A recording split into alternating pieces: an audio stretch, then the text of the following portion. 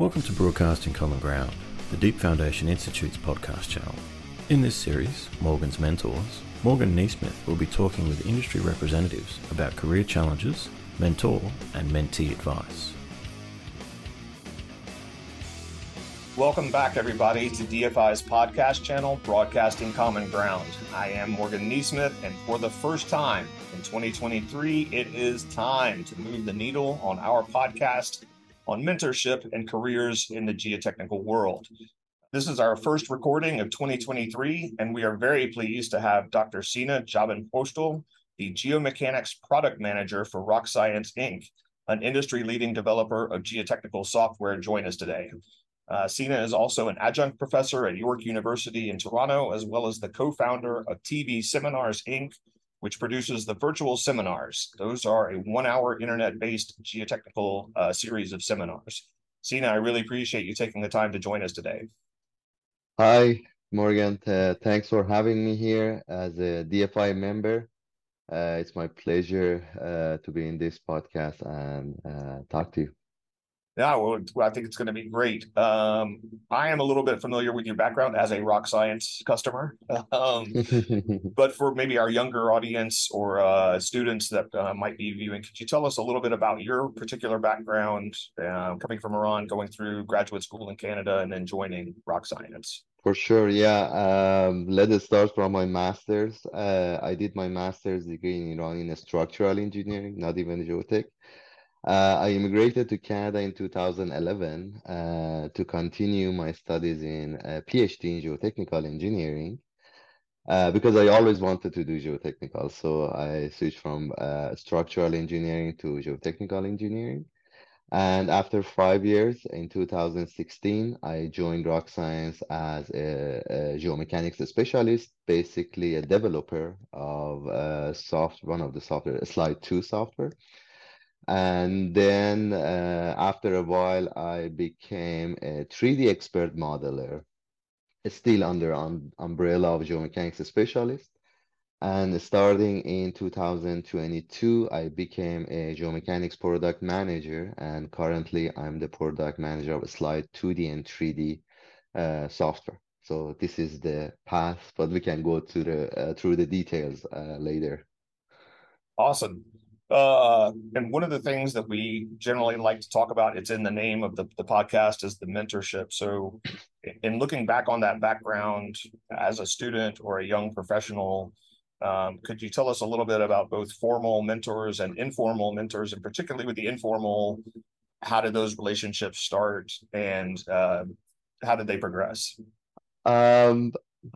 I wouldn't call it formal or informal because they were mixed for me. There were a lot of people affecting my personal and professional life. I would like to talk about two of these people that really, really changed my career. I start with my PhD supervisor. Basically, when I came from Iran, I was a foreigner here. English was my second language. I had limited amount of skills in professional engineering in academia, and I came here to a different country and started doing PhD. My PhD supervisor was Professor Richard Bathurst at Queen's University, and his specialty is mostly statistics and geosynthetic retaining wall and slopes. So when I came to Canada, first of all, Richard told me that go and settle down and then come back. You don't have to start your PhD right away. So that helped me a lot. And then through the PhD career, what Richard has done for me is like he taught me how to be a professional in terms of doing research, how to present yourself, how to present in general, how to proceed with projects. And he really, really affected me in my professional career. And beside that, he was like a father to me at the time. And he helped me to be a better person. So I can't really call it a formal mentor because he helped me on the side to be adjusted in the Canadian culture as well. Then I joined Rock Science in 2016, and I was lucky. I always had like bosses who helped me in the process. Dr. Tamer Yacoub was at the time he was the president of the Rock Science, and now he's the CEO and president of Rock Science. I was a developer, fresh graduate student from after like graduating from university, and I joined Rock Science, and they asked me to develop whatever I had done in my PhD in slide 2 software. And I did that for 2 years. And he said, "Yeah, you're familiar with retaining walls. Let's do a software for retaining walls." I did that too. And at some point, he told me, "Okay, stop developing because I want you to do something else." And I said, "Sure, let's do it." And he said, "I want you to go through the path of 3D modeling." I didn't even open our 3D software before that time. And I said, "Okay, if you think that it's good, let's do it." So I became the 3D expert modeler for 2, 3 years. And expert modeling is basically our customers. They buy our 3D software, they can do the modeling themselves, and they ask for more help. And we do it for them. So that was my job for 2, 3 years. And then he told me, "Yeah, I want you on the business side of the company as well. So go and teach our workshops, go to the conferences." And then after 2, 3 years, he told me that, "What do you think about the management? I think that you can be a manager at Rock Science." And then he switched that part. So you can see from a fresh graduate to a manager at Rock Science, every single step he came to me and said, "Okay, you can do it. You can do go into that direction." And for every step, his office door was always open, and always every day go to his office. "What should I do now? What do you think it's better to do in terms? Give me some advice." And beside that, again, he helped me personally a lot because he's a really great person, and he helped me how to behave. Both of them, Richard and Tamer, taught me something that you can help people anytime like that they ask you to help. Both of these guys, unlike like other like some of their bosses and professors, their office door, it was always open. You could always go there and say, "I need help now," and they would have helped you. Um, which these are really valuable lessons, and these two people affected me a lot in my career. I think those are awesome examples because I think a lot of times when younger engineers think about mentorship, it's some sort of formal structure involving very technical guidance. And Yeah, those examples that you provided are clearly so much more than just technical, but the personal growth. And I think that's what we see a lot of from a lot of our guests. Um, exactly. One of the reasons that I reached out to you specifically for this year is something we've tried to do on the podcast is present a broad range of options for younger engineers who don't necessarily know what sort of paths are available. You mentioned yourself you'd gone into graduate school at Canada being very interested in geotechnics and devoted a good bit of time to get a PhD. I mean, that's not an easy feat. So to get a PhD in geotechnics, specifically within civil engineering. So I think a lot of students don't necessarily, if they're in that sort of program, think of software development as a potential career opportunity. So if you could talk about a little bit about how you realized that that might be an opportunity and something that you might want to pursue, even though you had devoted a significant amount of your young life to becoming an expert in the civil engineering. That's really interesting, and it was an interesting path. I never thought about it when I was doing my PhD, and I never thought of being in a software company.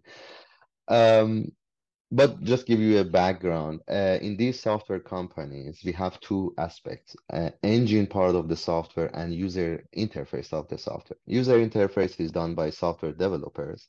The engine part is, they're all done by PhDs and masters in geotechnical engineering. So this is a requirement to be expert in geotechnique and then to be able to write the code. During my PhD, as you know, PhD you require to do something unique, and using a commercial software doesn't really fulfill that task. So I had to write my own code, and I had a software very similar to a slide software, which I'm the product manager now. But I wrote the software in Fortran because it was simple, quick for the purpose that I was looking for. And then in one of the conferences that I attended to present my work, one of my colleagues, who's a director at Rock Science now, he saw my presentation and approached me and said, "Okay, do you want to work in a software company?" I said, "I have no idea. Like it was my first experience." And I said, "Okay, let's talk about it." And he explained how they develop the software, how they do it. And I was really interested because a lot of graduate students, they like research. That's why we do like PhDs. And at Rock Science, what we do, and a lot of people they don't know it, is like for every software. So we do the research and then we implement that research into the software that people use. So unlike a PhD, here the research is actually connected to a practical application. So that was really interesting to me because I could do research at the same time and then implement it in a software that everybody can use.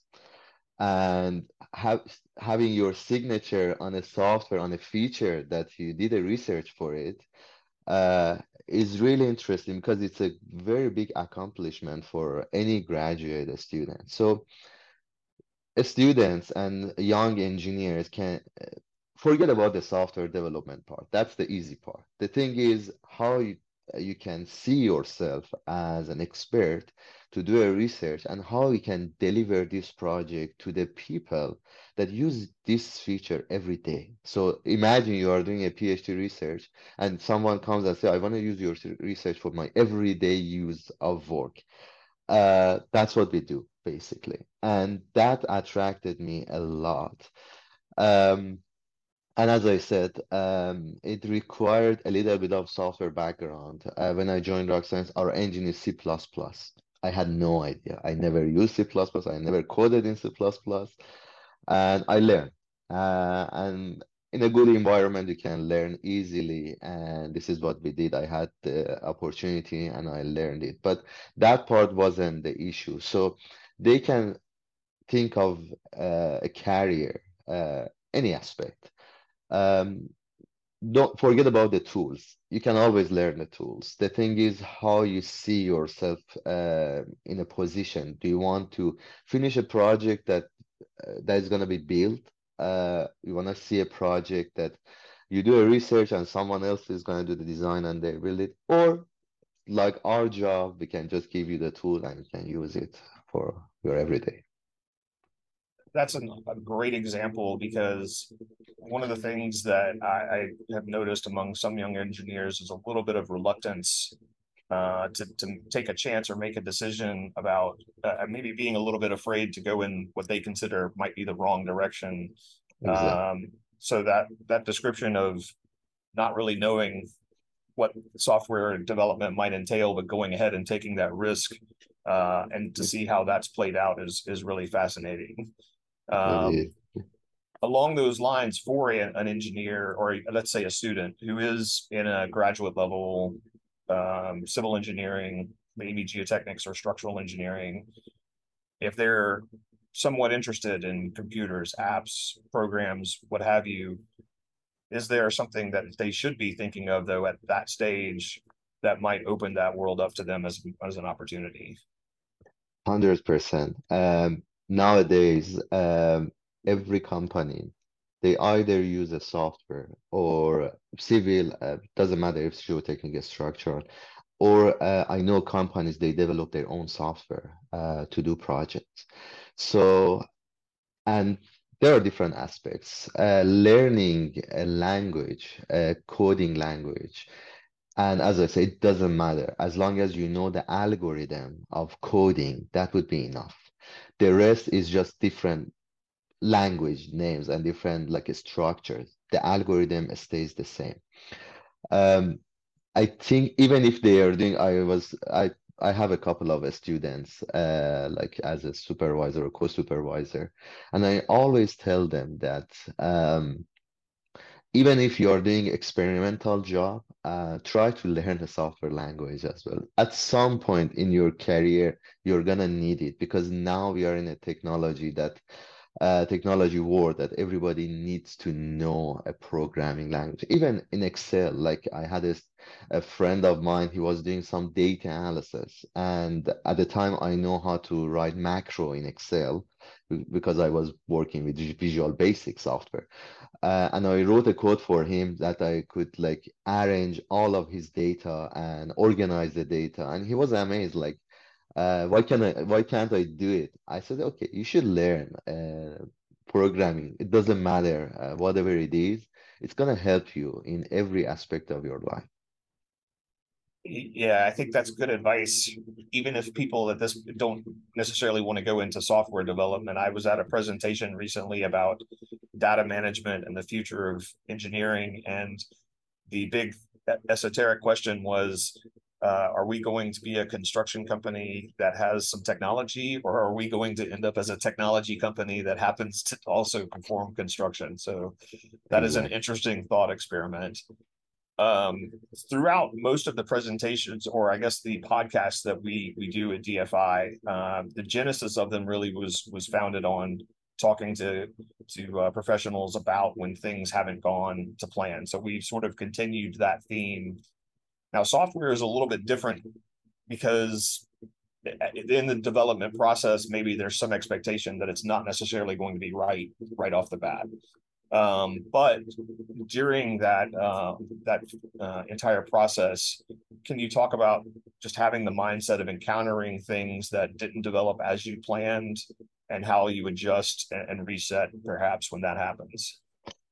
That happens all the time in the software development because we have like a sprints defined, like 2 months, 3 months a sprint, and in that sprint we have to fulfill some tasks, which are features in software packages. And now I'm the product manager of two software. So basically, I'm the person who signs off on these features. So basically, I say, okay, these features, they must be developed in this software because of like business plan or whatever we have. And our project manager takes over and plan for it. So a lot of times the plan is not going through in a way that you expected. So, and you have delays. You start testing a feature, you see bugs, or the behavior is not what you expected, what you defined. So you have to make adjustments. You have a couple of options in the software world, and we are, I think, more flexible because if we release or not release a feature, it wouldn't affect the software much. But the thing is, you have a roadmap, and you have to follow your roadmap to reach your goals at the end of the year. Um, we have different options. It's interesting to know, like sometimes we release a feature which is way simpler than we expected. So we say, okay, let's release a simpler version. But along the way, whenever we have time, we make it more complicated or make it as we planned originally. Sometimes we say, okay, no, this is not gonna work, and this is not what we expected. So we scrap it completely. And I don't call it a failure, it's a lesson all the time because the software world, the good thing is as you go further, technology is amazing. Like last year, with this year is totally different how you could do things. Um, so we learn our lesson based on these things not going through. And we know that next time that we plan for something, we should adjust it a little bit beforehand, even before starting developing it. And this is what part of my job all the time to make adjustments to see how we can deal with. But I have to emphasize on something. At Rock Science, the developers that we have, they are like amazing. You can't imagine. These people are genius.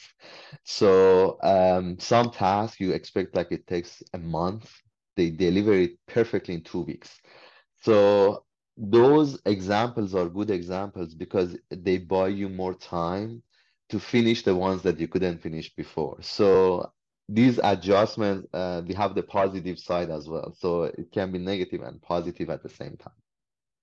And that's interesting. And I appreciate that you had said you don't consider any of that process to be a failure. It's a term that I don't like to use myself, because again, there are so often opportunities really. Um, Exactly. to shift a little bit, though, I do want to talk about both your co-founding of the virtual seminars and teaching at York University as well, because I know they're not the same, but they do both to some extent involve presentation of information to a new audience that might not have that information. So from an outsider's perspective, that seems to be something that's interesting to you. Not just You're not just a teacher, you've gone ahead and started the virtual seminars as well to continue to be able to present that information through your own avenue.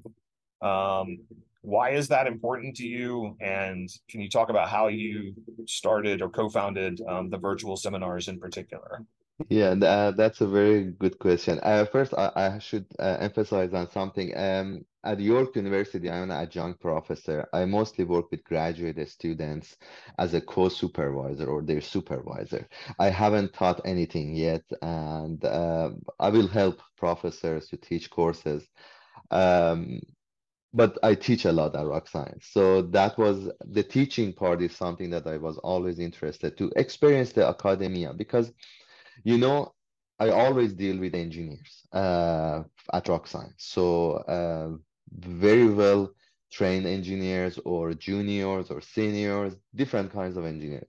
But I never deal with like rarely deal with the students. And I think this is something that I always wanted to do, and always I wanted to go a little bit to a lower level and be with the students to teach them different aspects of uh, being a professional engineer. And that's why when I was offered to be an adjunct professor, I accepted right away. And I said, okay, I want to do it. I always wanted to do it. And I always wanted to transfer my experience to younger students. That was my personal interest. And the other thing that was my personal interest was, as part of my job at Rock Science, I travel a lot. I go to different conferences, DFI conferences, like two of them every year, different 7, 8 conferences per year, to represent Rock Science, most of the time to present papers, conference papers. But something that I noticed, and one of my friends, who's another co-founder of TV Seminars, approached me and said, okay, in these conferences, there are every year that we go, you see a specific number of people. So the faces are always familiar faces and not really new people, just a few. And the reason for that is there are a lot of issues with visa, with travel expenses, with all this. And a lot of people are not able to have access to like these great presentations and progress of the knowledge in academia, in practical aspects at these conferences. So that's why we decided to do TV seminars. And the funny part is it was right before pandemic. We never knew that everything is gonna go virtual. So that's why we call it TV seminars, the virtual seminars. And we started in 2019, the idea and establishing the company. But suddenly everything went virtual, and we said, okay, we have to go, otherwise we will be behind everyone. So um, that was the idea to bring great speakers, top people in each field to present for 1 hour. And we received, you can't imagine the attention that we received. We have had more than 25 seminars in the past 2 years and more than 40 speakers and the average is like 700 people per seminar from more than 60 countries in the world. So you can see people are coming from across the world watching these presentations. And again, that was my personal interest because you can see my job has different aspects, and each of these like additional stuff that I'm doing are related to my current job at Rock Science. Everybody knows that I'm representing Rock Science. Everybody knows that this is the Rock Science guy. But they also know that I am trying to connect different parts of this puzzle, academia, industry, talking to people, bringing good presenters, and using my network at Rock Science to bring all these people. And I will continue doing this, and this is something that we are planning for future as well. That's great. I mean, and it's certainly a great example of the technology that we have today that is available to bring a disparate group of people together from around the world and exchange ideas or present some of these topics. Well, right now it's time for us to take a very brief break and to recognize the sponsor of this episode, and then we will be right back.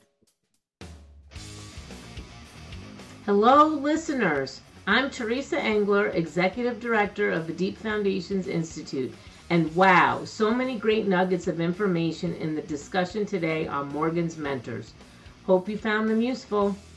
If you're a student or young professional, I want to specifically speak to you about getting involved with DFI so you can connect and interact with these experienced professionals and learn even more from them and their colleagues. DFI provides free membership for students, and that membership allows you to join one of our many technical committees, attend events at a very low fee or no fee at all, and also access valuable technical resources such as free downloadable papers and manuals, our journal and magazine at dfi.org, as well as other technical documents from the geotechnical, mining, and tunneling world at onemine.org. For young professionals, an individual membership is very affordable, and if your company is a corporate member of DFI, they may be able to include you under their annual dues, so ask your supervisor. Other activities you may be interested in are our annual paper competitions for students and young professors. These provide each winner with a $1,000 travel stipend, free registration to DFI's annual conference, 2 nights of lodging, a presentation spot during the conference, and the opportunity to have the paper published in the DFI Journal. We also offer scholarships and Women in Deep Foundation's professional development grants through our charitable arm, the DFI Educational Trust. To date, we've provided over $1.6 million to over 450 students and professionals. Why not be one of them and apply? Information on all these programs, resources, and activities can be viewed at dfi.org. We look forward to welcoming you, and if you have any questions, shoot an email to staff@dfi.org. Now, back to Morgan and his guest mentor. All right. Well, welcome back to our conversation with Dr. Sina Javankhoshdel. I don't want to get myself scared, but I do feel like we would be remiss if we didn't talk about virtual technology, open AI. It's a hot topic right now, and it's very clearly, even to a layperson like myself, going to change things somewhat rapidly.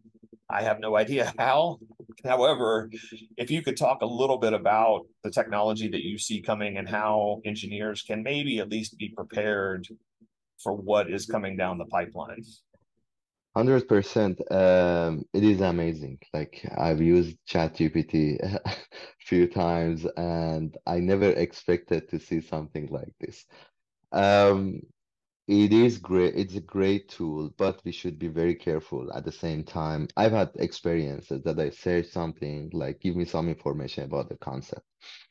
Last night I did something like that, and it gave me some information that I found them outdated, kind of, because it's gathering information from internet, but all of them might not be available, and they might be outdated. And you should use your own judgment and not blindly use these tools because they're dangerous. You can get to the point that, okay, you made a big mistake and using this. That's one thing. But these great tools, we have 2 projects going at Rock Science using machine learning, and we're going to add it to our software, so in some aspects. And I know that a lot of people in the field, for example, for climate change, in the civil engineering, environmental engineering, they are using this machine learning technology, and it helps a lot. Like it's amazing. We published a paper at Rock Sciences International Conference I presented actually last week, and we used the climate data coming from machine learning and prediction of the future climate change on a finite element model. So that's something that will be the future for sure.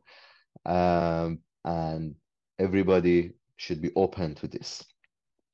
There is only one problem in civil and geotechnical industry, and we have faced this problem before, is the data.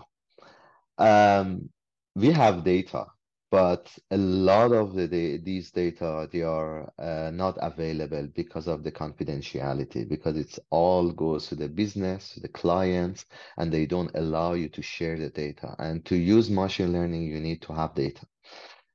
I know that I'm sure that in future we can find a solution for that. But that's something that I think preventing even us at Rock Science to use this technology more. If we find a solution for the data, that would change a lot of things in the civil and geotechnical industry. That's a really interesting aspect of it, because you're right. As there have been some, I guess, changes in technology in, say, foundation drilling in particular, there has been an increase in the proprietary nature of a lot of that data. There are a lot of people protecting their research per se. Yeah. One other subject I wouldn't mind following up with, if you don't mind, is I love data and I love computers, the power to be able to process a lot of data and do different things with models or analysis. And as much as I said it might scare me, it does seem like we're about to open up a whole new set of avenues in terms of how we analyze data. But if we already have, let's say, some younger engineers who maybe have grown up with computing and are very reliant on using computers, can we talk a little bit more about the judgment aspect? Because I am concerned that maybe we just go too far into just being able to plug a boring into a program and having it spit out a pile capacity, and not having the judgment to know whether that answer looks good or not. That's really important. I'll give you an example, a practical example from our software, which is related to data and how you collect the data. There was a story that there was a measurement in a lab, and they sent this measurement out to different people, like different companies, 300 companies. The most correct answer came from the companies that they use finite element software, and the wrongest answer came from the companies that use finite element software. So that means that if you don't know what you're doing, if you don't use your engineering judgment, you are not just a user. You have to use your judgment. The tools are there, even for the data management. You look at the data, and based on the consultation with senior engineers, based on the lessons that you learn from the other aspects of the problem, you should judge, and you can't just use the data because you have so many of it. You have to be very careful, and I'm sure as we go forward, now it's very young, it's very new. All these, we are bombarded with a lot of data, a lot of information. Um, I'm sure in near future all of us, we go to the point, we reach to the point that say, okay, this is the data, and we add a level to it. I say, okay, this is the data analysis that we have to add to the data management part, and then we go to the judgment part. So there is a line missing here now, and I'm sure with experience we will reach that point. Well, I appreciate it. Again, I see so much opportunity with the automation of calculations and what we can do with the data. But I get a little bit concerned that the more things get automated, the less inclined people are going to be to remember to apply that human judgment. Exactly. But Sina, I really appreciate you taking the time again to join us today. We always ask all of our guests one final question that's a little off topic, but if we're planning for season 3, for example, if we get that far, if there was one person that you would like to see interviewed on this podcast, who would that be and why? Uh, I've dealt with a lot of people like engineers and founders. Something amazed me along the line, and it was the experience and the stories that the founders of startups they had along the line, the successful ones, to reach to a point of success. It is not easy, and younger engineers can learn a lot from this path, from their experiences, from their failures, if we call it failures, from their how they, because in every aspect of developing a company, you have choices all the time. So how you pick the best choice to reach to a success point.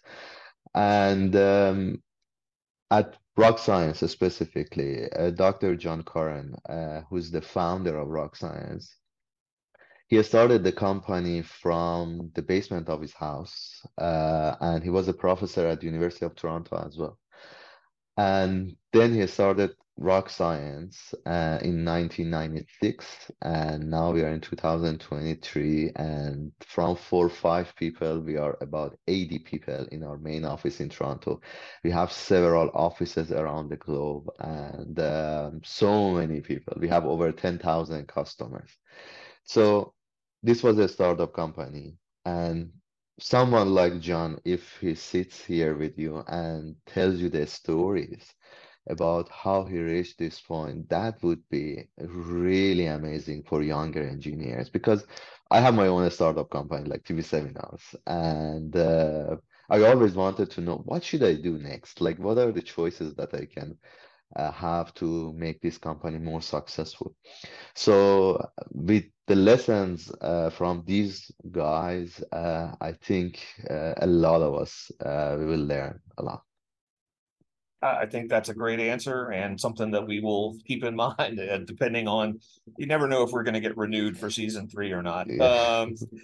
But again, I really appreciate your time, Sina. And for all of the audience out there, we want to thank you again for joining us. We always appreciate you listening or tuning in. And we look forward to you joining us again for future episodes of We Talk to More of Morgan's Mentors. And until then, remember that the truth will send a ripple through your body. On behalf of DFI, we hope you enjoyed this episode. The views, information, and opinions expressed during Deep Foundation Institute's podcasts are solely those of the individuals involved and do not necessarily represent those of DFI. DFI does not verify or take responsibility for the accuracy of the information contained, nor does it warrant that the information contained herein is suitable for any general or specific use. The podcast is available for private, non-commercial use only. Editing, modification, or redistribution of this podcast is prohibited.